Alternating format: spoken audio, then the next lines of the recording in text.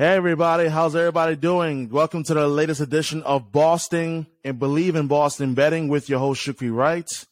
As we are now joined by a new guest in the podcast. You've seen him on Nesson and Fox Sports. Sammy P joins us on this edition of Believe in Boston Betting on the Believe Podcast Network. Sammy, what's going on, my man? How are you doing?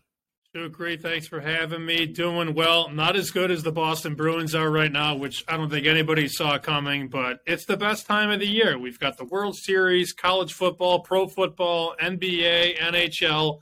I don't know how I find time to sleep. You know what's interesting?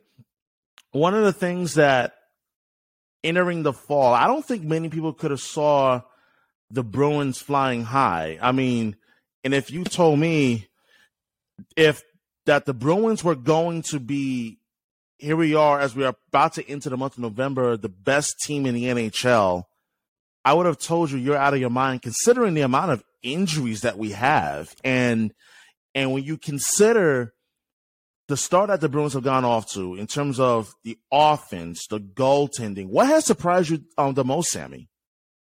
I think their ability to win multiple ways. You know, the first couple games were track meets. The first 4 games all went over the total in Las Vegas. So we've seen them win these 6-3 games, the 5-3 games, the 5-4 games, but they've also been able to win the 2-1s and the 3-1s. And that's what Bruins fans are used to, you know, winning those physical games. When I think of watching the Bruins as a kid and through college, I think of Zdeno Chara and Dennis Seidenberg and Tim Thomas and Tuukka Rask. Like, all right, the first at 3 is going to win this game. But I think Montgomery has allowed them to play with pace and speed and skill, which Bruce Cassidy didn't always want them to do for whatever reason. And I think their versatility has been the most impressive thing. But let me say that I interviewed Jeff Davis from Circus Sports, who is their head hockey bookmaker.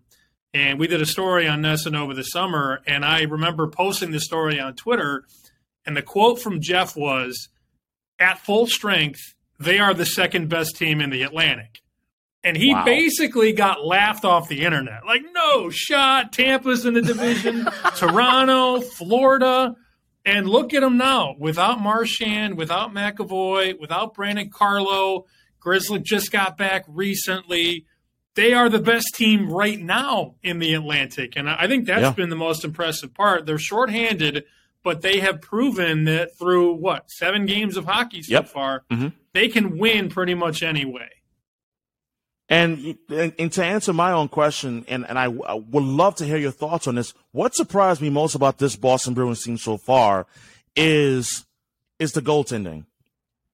Because I didn't expect Linus Ullmark to be clearly the number one guy so far this season. We knew going into the season that it was going to be Swayman and Ullmark again like it was last season.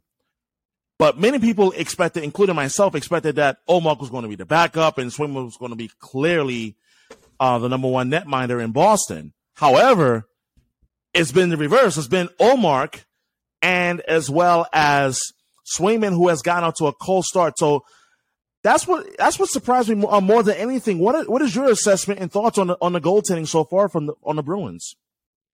I remember sitting on the set last year, postseason, pregame, thinking, Swayman gives them the better chance to win. So I thought that last postseason and down the stretch last season. But with the way that Ullmark has played so far in this season, it almost justifies the contract that he was given. Now, it doesn't wholeheartedly fulfill it because it's only, 6 games or so. But he has really looked like a number one goaltender, and that is what this team has lacked in the postseason since the bubble when Tuukka Rask decided he didn't want to play and risk COVID and all that, which you understand, health and family is more important than sports. But I think just from a fundamental standpoint, when you look at Ullmark, he's a monster, dude. I mean, that's the type of guy. That's the guy you want in the crease if he's playing well because he's 6'4", he's 220 pounds, he's built like a middle linebacker, and when he stands tall, his tall is taller than Swayman's because he fills that net out much more than Swayman does. Swayman's still putting weight on. I don't think he's even 200 pounds. They list him at like 198. I don't think he's close to 198, and he's not as big, not as tall. I had a buddy who told me a long time ago, the first team to put a sumo wrestler in net is going to really figure it out. I don't know if I'm there, Sammy. I'm sorry. But Olmark is definitely. I was not expecting goalie. that. I mean, seriously, you know what that reminded me of? What you just said? You ever seen that Geico commercial where they have like a live walrus in net? And I mean, that's exactly what that reminded me of.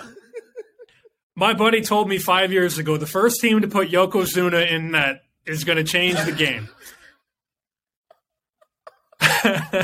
Wow.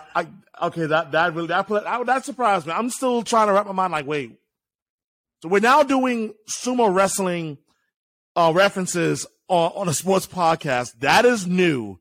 But you know what? To hell with it. I'm open for like going off the rails in a way, but this was a good one, Sammy. And speaking of Swayman, are you concerned in terms of his start to the season, that he's had his struggles in net, and at what point do you believe that he'll be able to begin to turn things around? I'm not concerned. I mean, at the end of the day, he's a 23-year-old kid. He turns 24 around Thanksgiving, and it's a very small sample size. 2 games, giving up 9 goals in 2 games isn't ideal when you compare it to the 11 goals that Olmark has given up in 6 games. But this is a very, very young goaltender. I mean, without looking, Jeremy Swayman in the NHL, I'm gonna type this up as I answer. Sure. He can't have 40 starts in this league.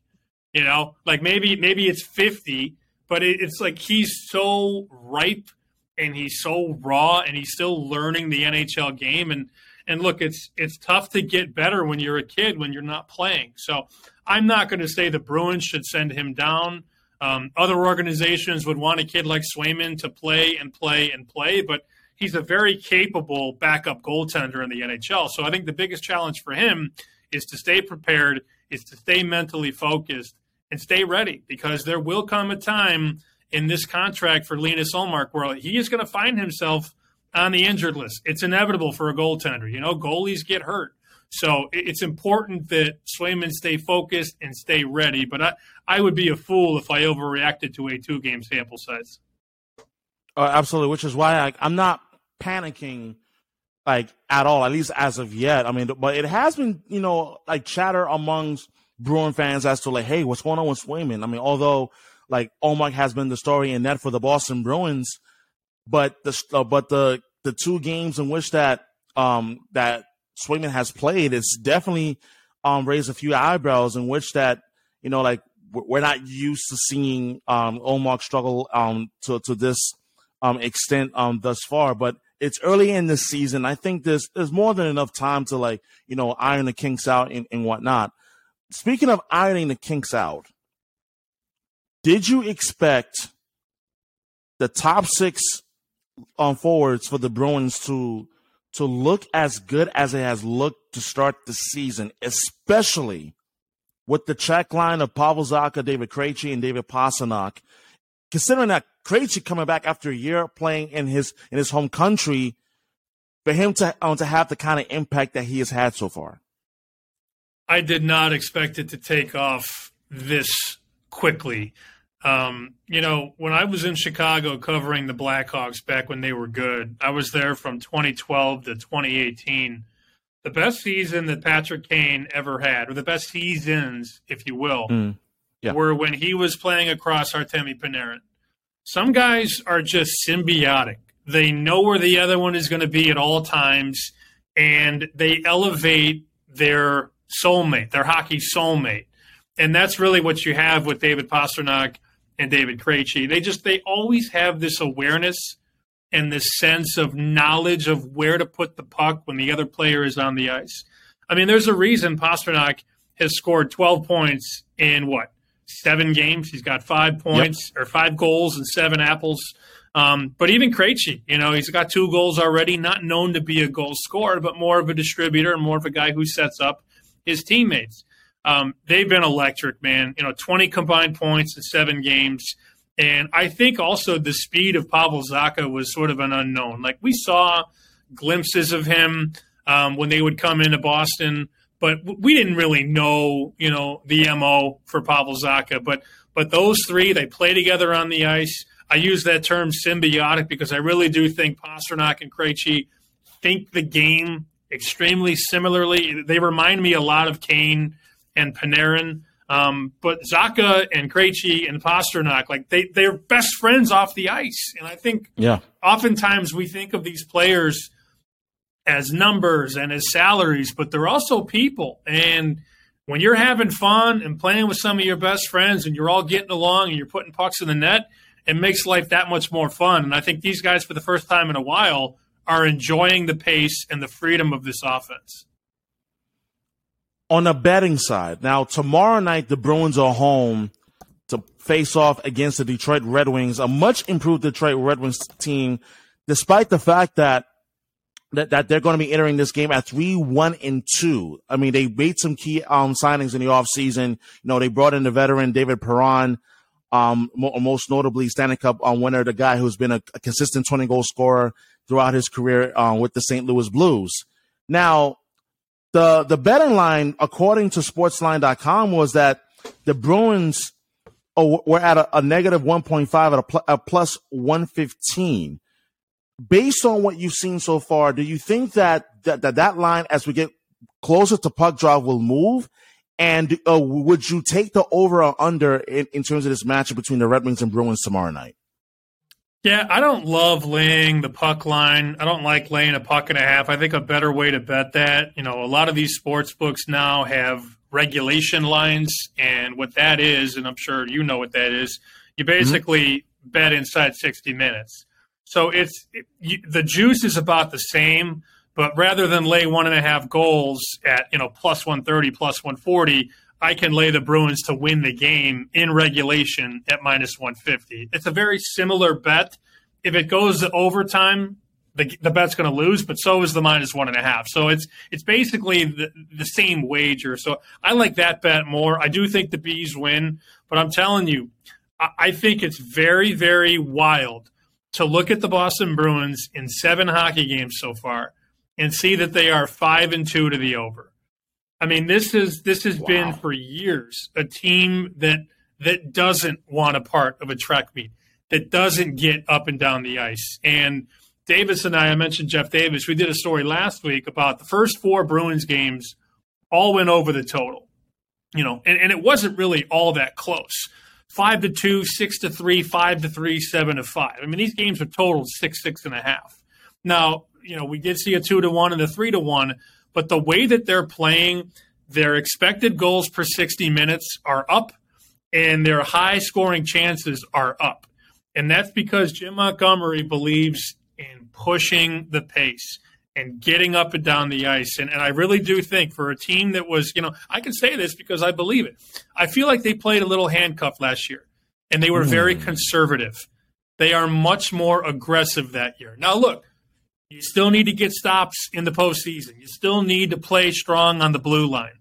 But in the regular season, this team can win a lot of games if they unleash the horses and let them run.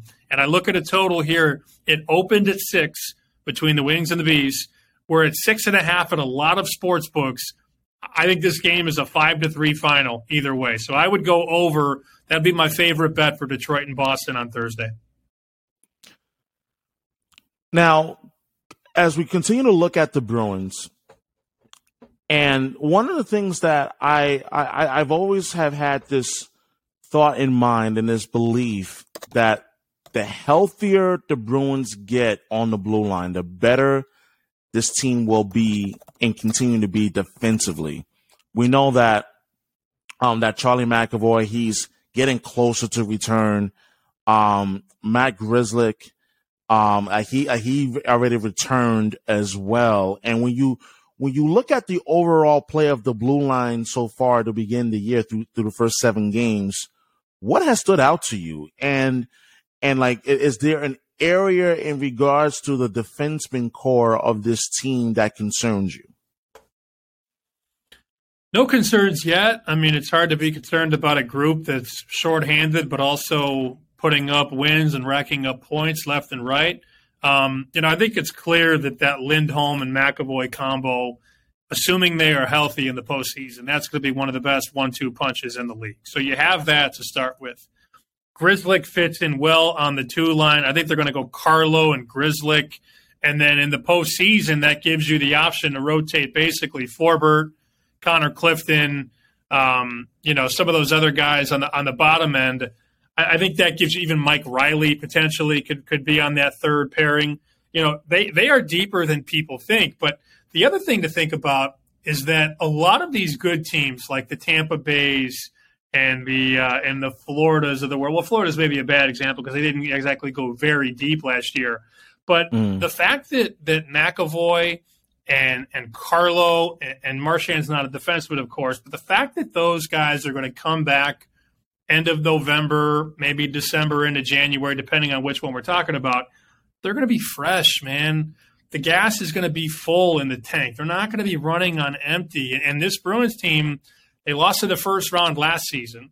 So if we have a postseason matchup where the Bruins face the Tampa Bay Lightning in round 2, say, for example, you're going to have a well-rested, fresher Bruins team, even though they're on the old end in a lot of ways with Krejci and Bergeron and those fellas. Tampa Bay, I mean, how much more can they play? How much more can they burn the candle? And how much lower can the tank get before those guys just flame out in the first or second round?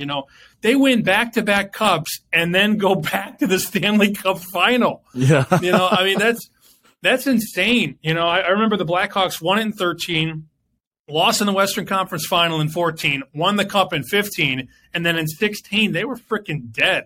I think they lost in the first round. Yeah, the Nashville. 2016. Yep. Yeah, they were the 1 seed, but they burned it all the way through the regular season. Correct me if I'm wrong, they were the President's Trophy winner in 2016, or they were 15, close to 16? it. And then they got then they got to the postseason and there was nothing left. They had no sauce. And I think that's going to hit certain teams in the East where the Bruins, they're going to be fresh, man. And I think that's something that a lot of people don't think about. The fresh legs and the lack of mileage over the last couple of seasons, that definitely plays a part of this postseason. By the way, Sammy, the President's Trophy winner in 2016 was Washington. Okay, but the Blackhawks were in the conversation. But the Blackhawks they were top there. They were like in top 5, like in terms of standings and whatnot. But yes, yeah, they were the 1 seed in the West for sure, and then they lost, like you said, to Nashville. Mm-hmm. But the point was, 3 straight tenuous, hard-miled postseasons. It caught up to a team with Jonathan Taves and Patrick Kane, Duncan Keith, Brent Seabrook, Corey Crawford. The mileage is undefeated at times in hockey, and there are some very good teams in the East that have been going to war for 2-3 straight years.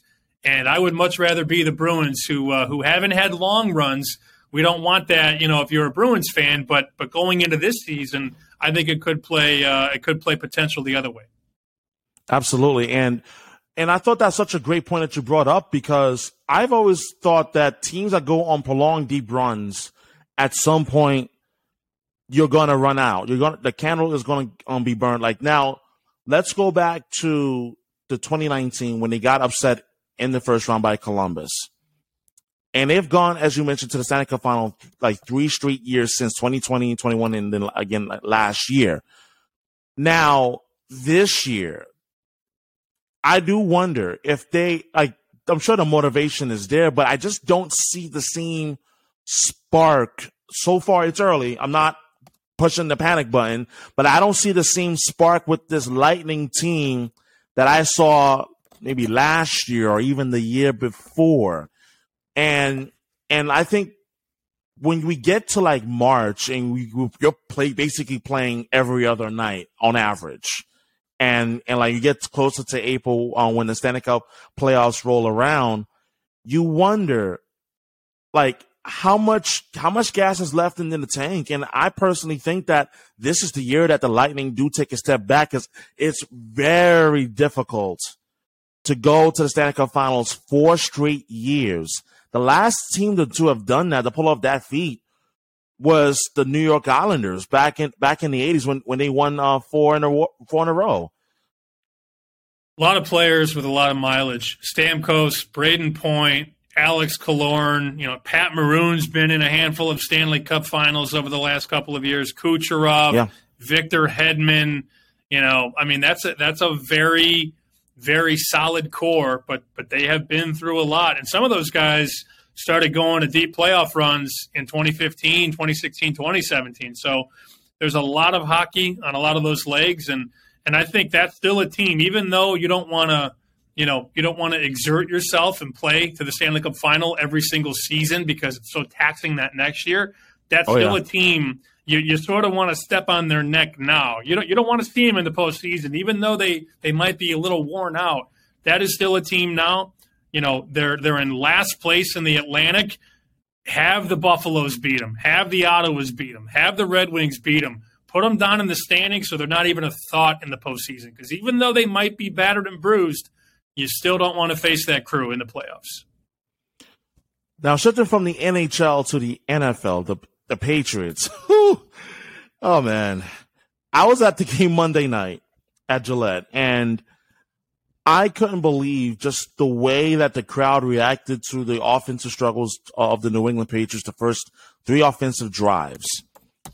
And I want to get your thoughts on the way that Bill Belichick handled the quarterback conundrum, because I really do think it was a conundrum.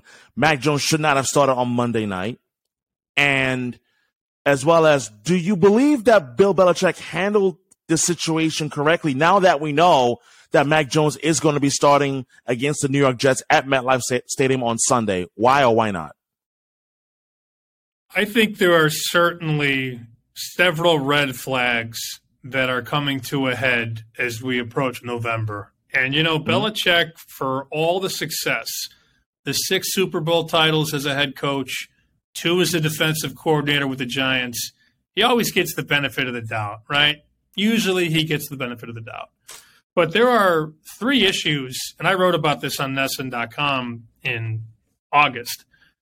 There was no real plan at offensive coordinator.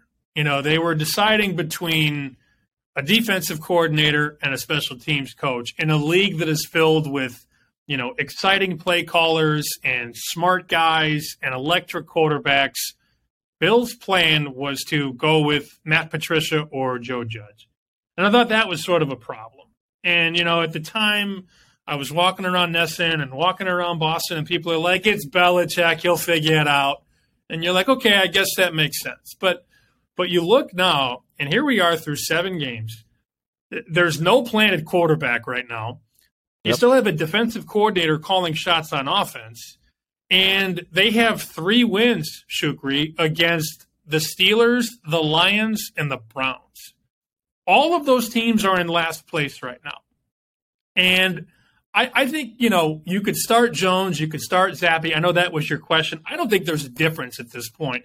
My concern with the team is their defense. They got absolutely shredded against a horrendous Bears offense. Horrendous. You can't give up 33 points at home and expect to win. That's why. And by the way, Sammy, 260-plus yards they allowed on the ground. You can't do that, and that's not a Belichick defense. And, the stunning truth is the schedule is only getting tougher.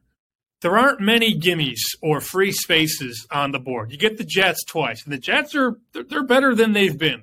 You get the Colts with Jonathan Taylor and company. You go to Minnesota on Thanksgiving and face Kirk Cousins, Justin Jefferson, Dalvin Cook.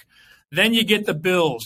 You get the Cardinals, the Raiders, who are always dangerous, the Bengals, the Dolphins, the Bills again. We could have looked 5 years ago and been like, all right, well, they'll beat the Jets twice. They'll beat the Raiders. They'll beat the Bengals. They'll beat the Dolphins. We can't do that anymore because when this defense doesn't play well, they need a young quarterback to come over the top. And I'm not going to get into Brady and Belichick here, who was more important, because I think it's a dumb argument. But at the end of the day, as great as Belichick has been, the Patriots are 20-20 since Tom Brady left. Because Brady always covered up the defense having a bad game. He always was able to make the throws in the fourth quarter.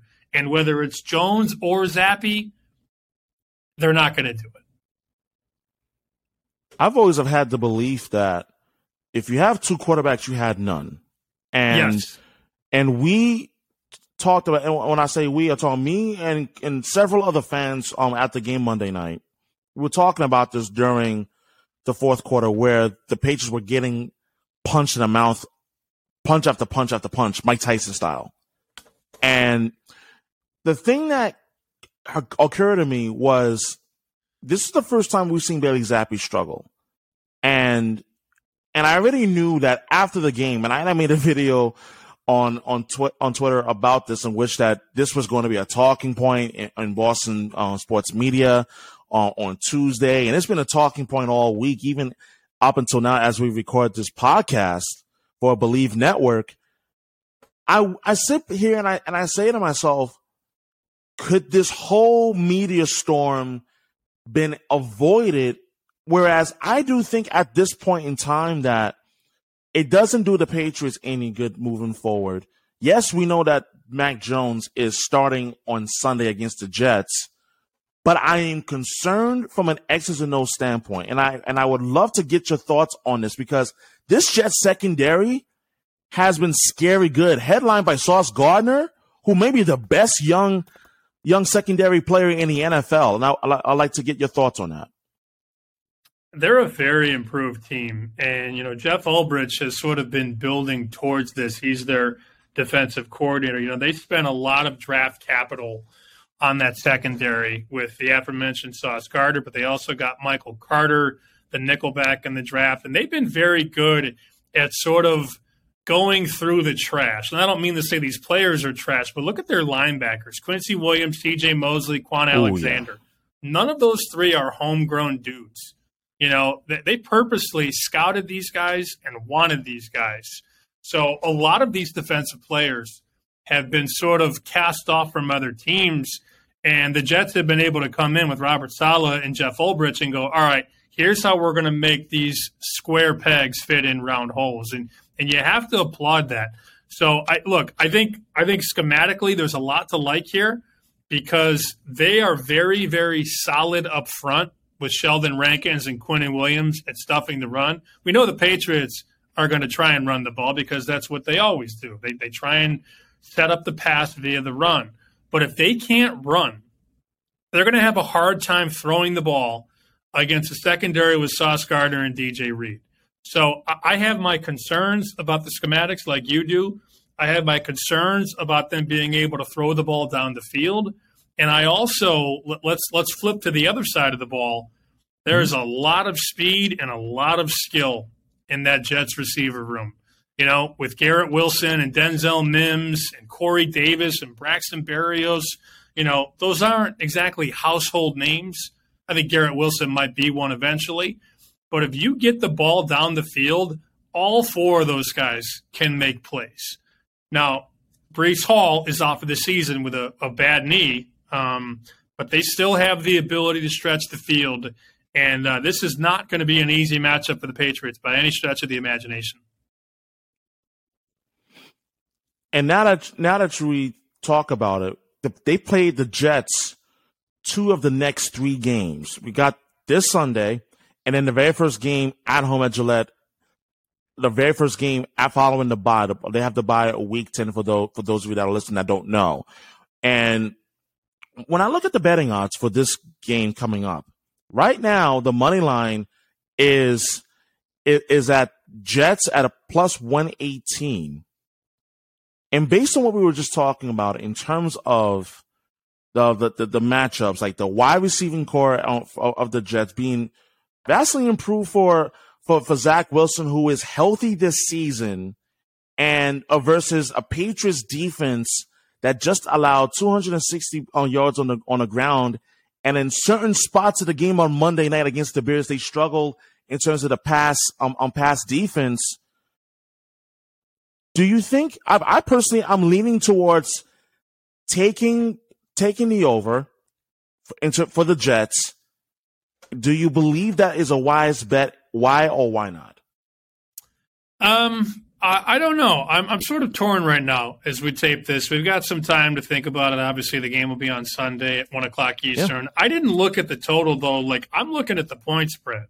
And I was talking to a couple odds makers this morning, and we were discussing, why did the Patriots go from a 1-point favorite on the road to a 2.5-point favorite? And you and I have already chopped it up on, the inefficiencies the Patriots have. But in what world should this Patriots team, on a short week, after getting carved like a pumpkin against the Bears, why should they be favored on the road? Like, are we just getting lost in that, well, they'll bounce back because that's what they've done in years past? Or are we getting lost in the, well, it's a must-win and Belichick wins must-win games? I think it's wild to me that this spread is getting closer and closer to 3. And I'll tell you right now, if we look up on Saturday or Sunday and you can give me 3 points with the Jets, that's my play. Like, I don't feel the need to pull the trigger right now. I don't really bet a lot of games, but I do bet a lot on the ones that I like. And if you're going to give me a full field goal at home with a team that I think is better and has a better offense and a better secondary, and they're playing better ball right now. I mean, the Jets are 5-2. How are the Jets almost a field goal underdog at home? That's my question to you. Make that make sense. That's a great question, because even as I was thinking about this before the recording, I was like, I really want to take the Jets because right now being they're favored at 2.5, as you mentioned, almost 3 points favorite at home. I don't think it's an automatic guarantee that the Patriots bounce back in this game. As much as in the past, many people will believe, Belichick always bounce back. Like, he's going to be fine. Like, I'm not so sure, because for the first time, and I would say in almost a decade, the Jets are a legitimate and formidable foe in the division. As much as we love to talk about Buffalo, and Buffalo's clearly the class of the AFC East, don't get me wrong, but the Jets are right there. They're better than Miami. And at this current point, they're certainly better than the Patriots based on what we both have seen from this team so far.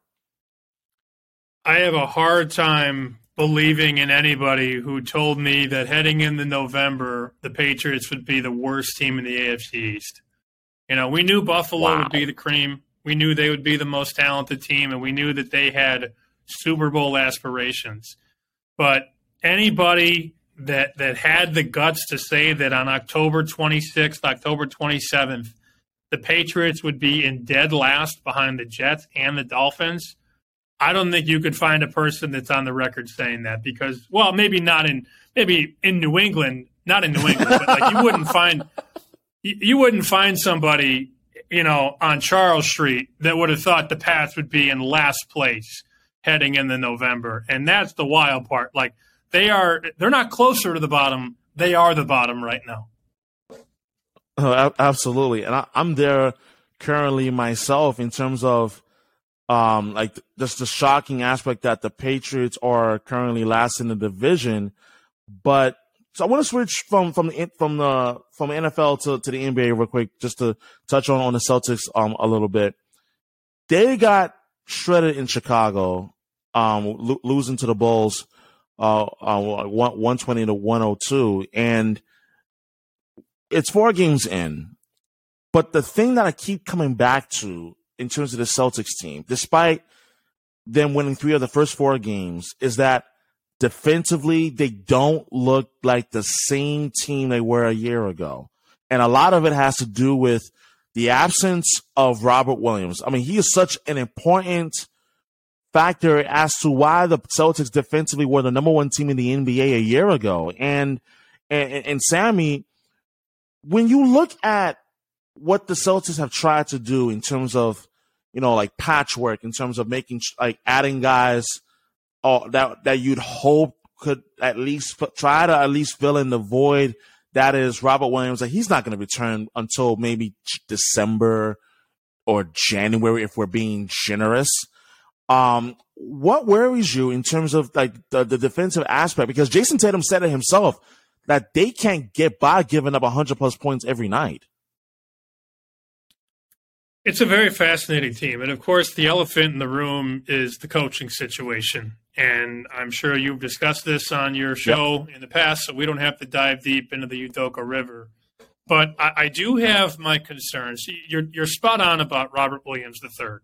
You know, in an offensive league with high-octane offensive players, this team still found its identity by building rim protection and then setting everything up through that. Like Robert Williams played like a pterodactyl last year, you know, being able to basically control the rim with both hands. He wasn't breathing fire, but he was close.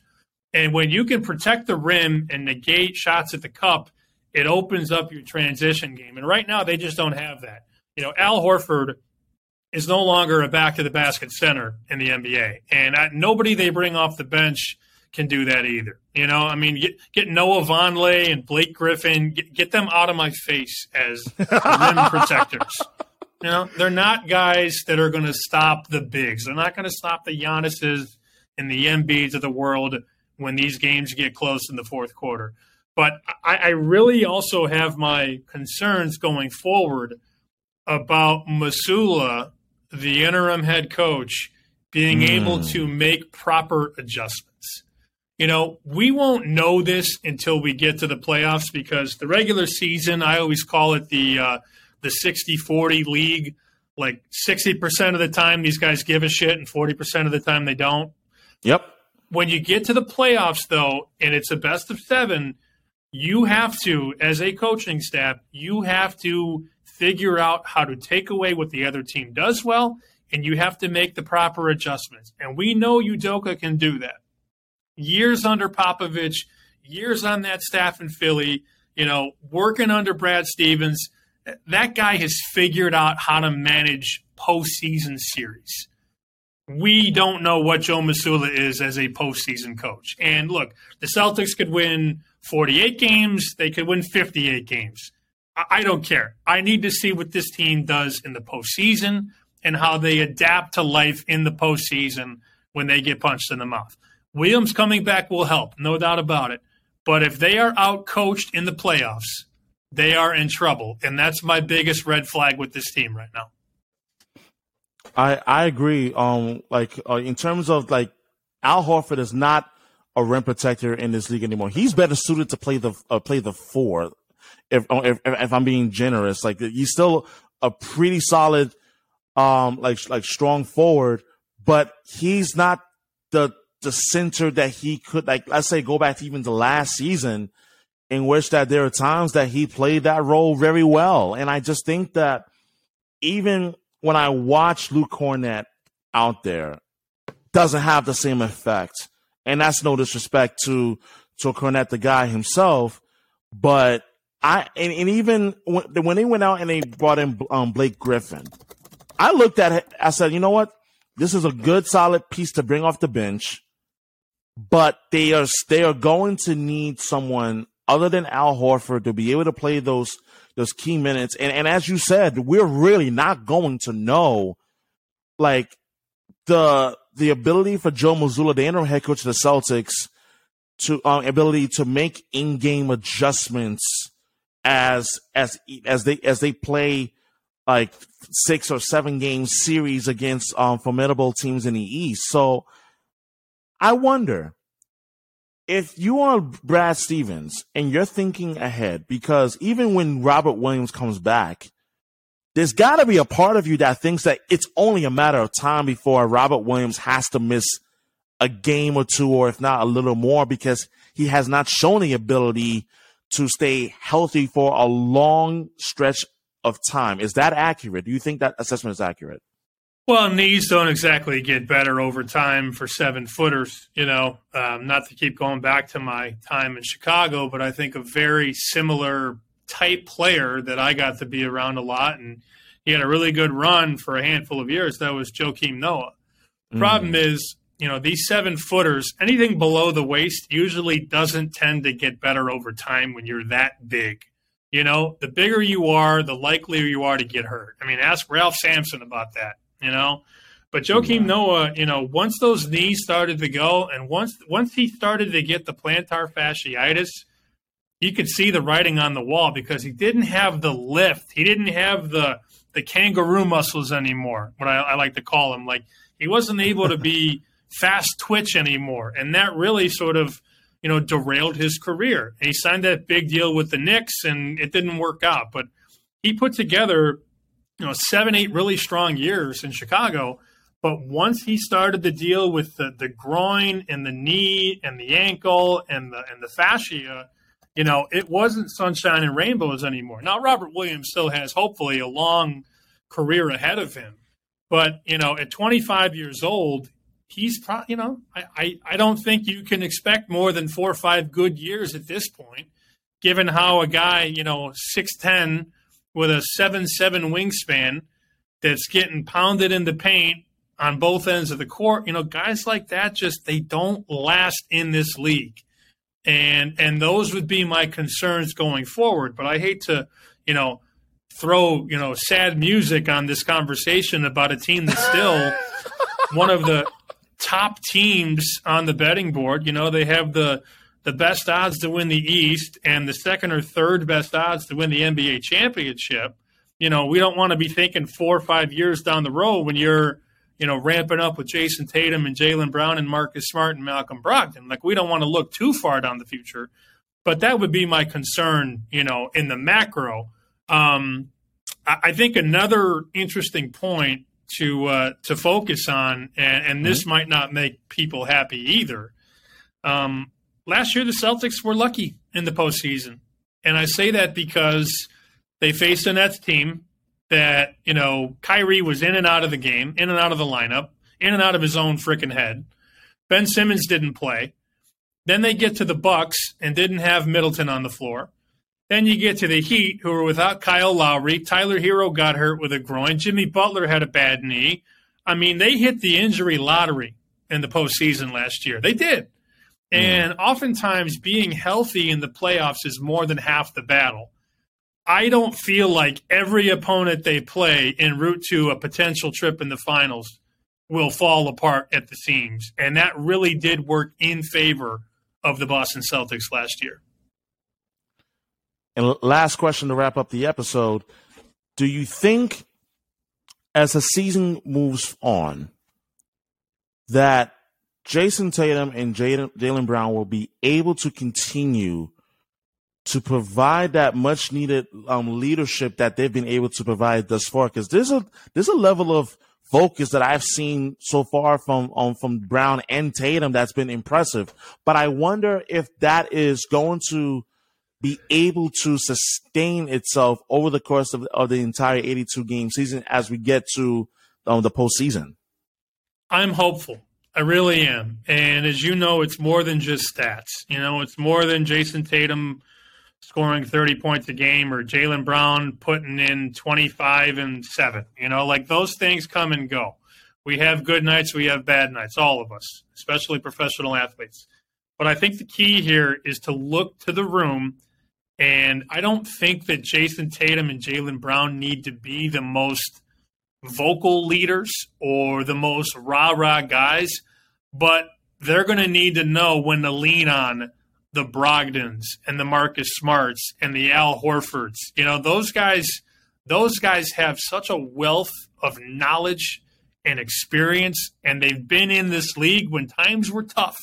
You know what I mean? Yep. They know what it's like to lose, and they know what it's like to suffer and be on bad teams. Where Jason Tatum and Jaylen Brown have sort of been born on second base, and that's not their fault. I mean, Danny Ainge built a monster with the team that he had, and those guys were role players on teams that were, contenders. But for the first time, I mean, we can count last year as well, obviously, they have to carry the weight on the court and in the room. And I think there will be times in this season when you will need to have another player who is not named Tatum or Brown come in and get the boys together and rah-rah the troops, because it's very hard for a player 24, 25 years old to do everything in this league. It takes time. It takes seasoning. When I throw in a chuck roast, it takes 5 hours, not 5 minutes. It takes time. Yeah. And I think these guys need to learn that they don't need to do everything for this basketball team. And the more they share the sugar and the more they work together as a team on and off the court, the better off they're going to be. It has been an absolute blast to have you on the podcast, Sammy P. And I mean that, like, just talking to you about, like, just good old Boston sports, and as well as, like the betting odds surrounding the Patriots and the Bruins. And frankly, like, seriously, like, it's been a very lively, entertaining conversation, man. Like, so seriously, thank you for coming on the podcast. It's been a blast. This is Sammy P. He is a sports betting analyst for Fox Sports and Nesson. He previously also worked for WGN Radio in Chicago, NBC Sports, and VSiN as well. Sammy P., thank you so much for your time, and as well as for providing me with your insight as well. Well, thank you for the invitation, and thank you for hitting the laugh track a couple times. I appreciate you reaching out, and we will stay in touch. Absolutely. Thank you so much. Thank you for listening to Believe. You can show support to your host by subscribing to the show and giving us a 5-star rating on your preferred platform. Check us out at Believe.com and search for BLEAV on YouTube.